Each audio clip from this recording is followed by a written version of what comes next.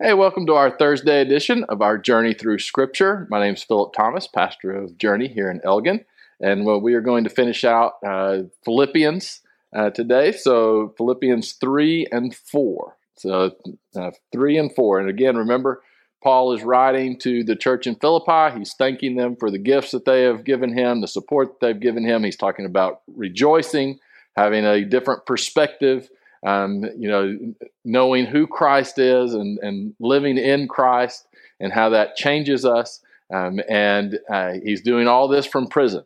And I think that is, again, so important to remember.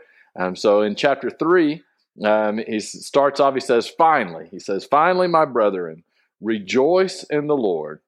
For me to write the same thing to you is not tedious, but for you it is safe. Right? He's saying this. I want you to rejoice. This is what I desire for you. This is not tedious for me to write this to you.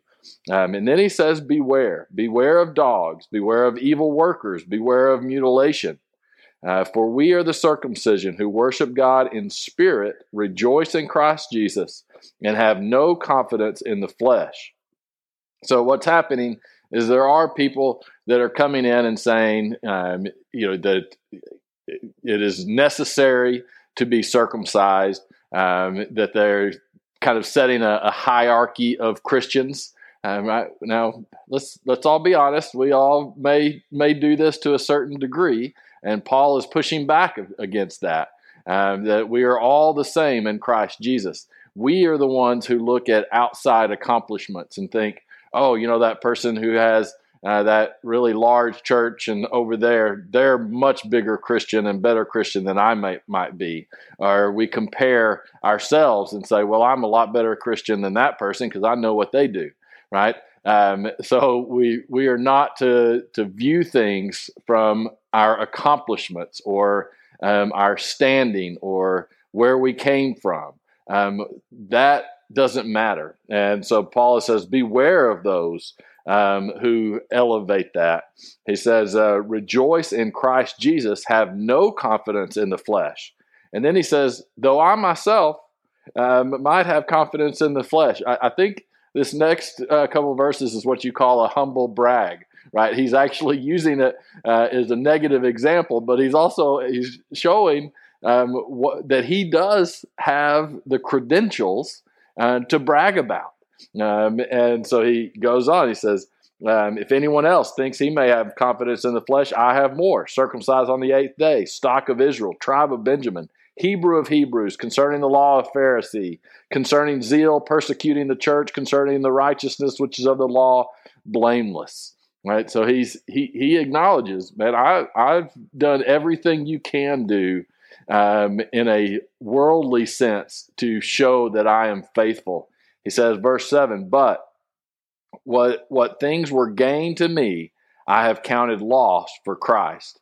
Yes, I count all things lost for the excellence of the knowledge of Christ Jesus my Lord, for whom I have suffered the loss of all things, and count them as rubbish or excrement, right? That I may gain Christ and be found in him, not having my own righteousness, which is from the law, right? Any of us can technically just follow the law to the letter, right? But that would be our own righteousness. Paul is talking about something different. It's not that we don't follow the law, but that the law is not the source of our righteousness. It is Christ who is the source of our righteousness.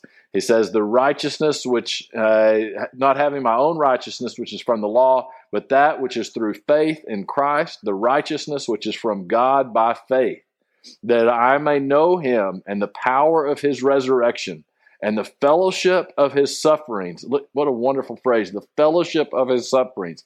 That's how we develop that relationship with Christ, is through suffering, is how we truly get close to understanding who Christ is and what he has done for us. We live in a time and a culture that wants to do all it can to avoid any type of suffering, but it is only through suffering that we truly get to experience and know the power of the resurrection. The fellowship of his suffering, being conformed to his death, if by any means I may attain to the resurrection of the dead.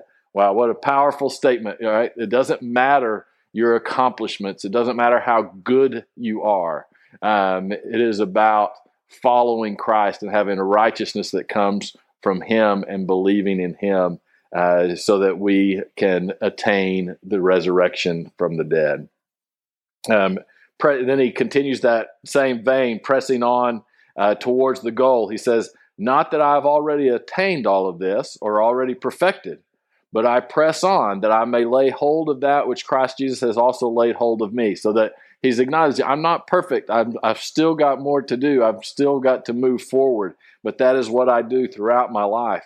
He says, I do not count myself to have apprehended, but one thing I do, forgetting those things which are behind and reaching forward to the things which are ahead, I press towards the goal for the prize of the upward call of God in Christ Jesus. Right? So his focus is not on his failures. It's not on how he has fallen short, but it is attaining to the prize that God has set before him. That is finding that righteousness that comes from Christ, but that means that we seek to follow his will, to follow the law that God has given us. It continues, says, therefore, this is verse 15, let us, as many are as mature, have this mind, and if anything you think otherwise, God will reveal even this to you. Nevertheless, to the degree which we have already attained, let us walk by the same rule. Let us be of the same mind. And then in verse 17, brethren, join. This is chapter 3, verse 17. Brethren, join in following my example, and note those who so walk as you have us for a pattern. For many walk, of whom I have told you often, and now tell you even weeping, that are enemies of the cross of Christ, whose end is destruction, whose God is their belly, and whose glory is their shame, who set their mind on earthly things. For our citizenship is in heaven, from which we also eagerly wait for the Savior, the Lord Jesus Christ, who will transform our lowly body, that it may be conformed to his glorious body, according to the working by which he is able even to subdue all things to himself. Right? That we have to be careful who we follow, right? And that we make sure that we follow people who are following Christ, right? Who are not doing this to elevate themselves, but that they are doing it to follow Christ and be faithful to him. It says, chapter 4, verse 1, therefore, my beloved and long for brethren, my joy and crown, stand fast in the Lord. And he talks about being united, being joyful. He says, verse 4, rejoice in the Lord always. Again, I will say rejoice. Let your gentleness be known to all. The Lord is near. Be anxious for nothing, but in everything by prayer and petition with thanksgiving, present your request to God. And the peace of God, which surpasses all understanding, will guard your hearts and minds through Christ Jesus. So when we start feeling anxious, what should we do? We should present those requests to God. We should start to respond with gentleness, right? What usually happens when we get anxious, we become very short, very irritated, but no, we should let our gentleness come out in those times, that we give that over to Christ. So, you know what, I'm anxious, I'm worried, I will present that to God with thanksgiving, and God's peace that passes understanding will come over you. But it is not easy. But God does want to give us that peace that passes understanding. Verse 8, finally, my brothers, whatever things are true, whatever things are noble, whatever are just, whatever are pure, whatever are lovely, whatever things are good report, if there is any virtue, if there is anything praiseworthy, meditate on these things. The things which you learned and received and heard and saw in me, these do, and the God of peace will be with you.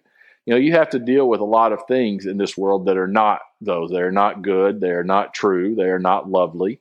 They are not of good report. We're in a fallen world, but the things we should meditate on, the things we should spend our time on, the things that we should think about should be true and lovely and pure and of good report. Then he Paul closes, and this is interesting because he's thanking the Philippians for giving him, for supporting him financially, and always being there for him. But I love what he says here, starting in verse 10. But I rejoice in the Lord greatly that now at last your care for me has flourished again. Though you surely did care, but you lacked the opportunity. Now that I speak in regard to need, for I have learned in whatever state I am to be content. I know how to be abased, and I know how to abound. Everywhere and in all things I have learned both to be full and to be hungry, abound and to suffer need. I can do all things through Christ who strengthens me. I love that I've learned to be content in all things. I can do all things in Christ who strengthens me. Are we content? We live in a society that does not want us to be content. We need to learn to be content no matter what our circumstances are. And then I just want to close out. I love this because he's encouraging the Philippians. He's thanking them. He's talking about this joy. And verse 21, he says, greet every saint in Christ Jesus. The brethren who are with me greet you. All the saints greet you. And then he throws this little line in, but especially those who are of Caesar's household. So what is he saying there? He's just at kind of that small little reference that your support, your prayers, what you are doing are actually changing those who are representative of that which is against God, Caesars, right? Many of the Caesars considered themselves to be divine. And so there were those who were closest to Caesar, part of the Roman guard, that are connected to the Roman state, that work directly for Caesar, who are giving their lives to Jesus Christ. And we need to put our hope in that and know that by being faithful to God, by walking with Him, by being humble, by living our life for Christ, having the right perspective, being able to live in joy no matter what our circumstances are, that the power of Christ will continue to change lives, not only your life, but the lives of those He puts in your path. And I encourage you to live a life of joy and peace that comes from knowing that Christ is with you no matter what. All right, that'll end Philippians. We're going to be back in Acts on Tuesday. Let's go 25 through 28. Yeah, 25 through 28. So that'll get us through Acts, through Acts 28. All right, we will see you next week.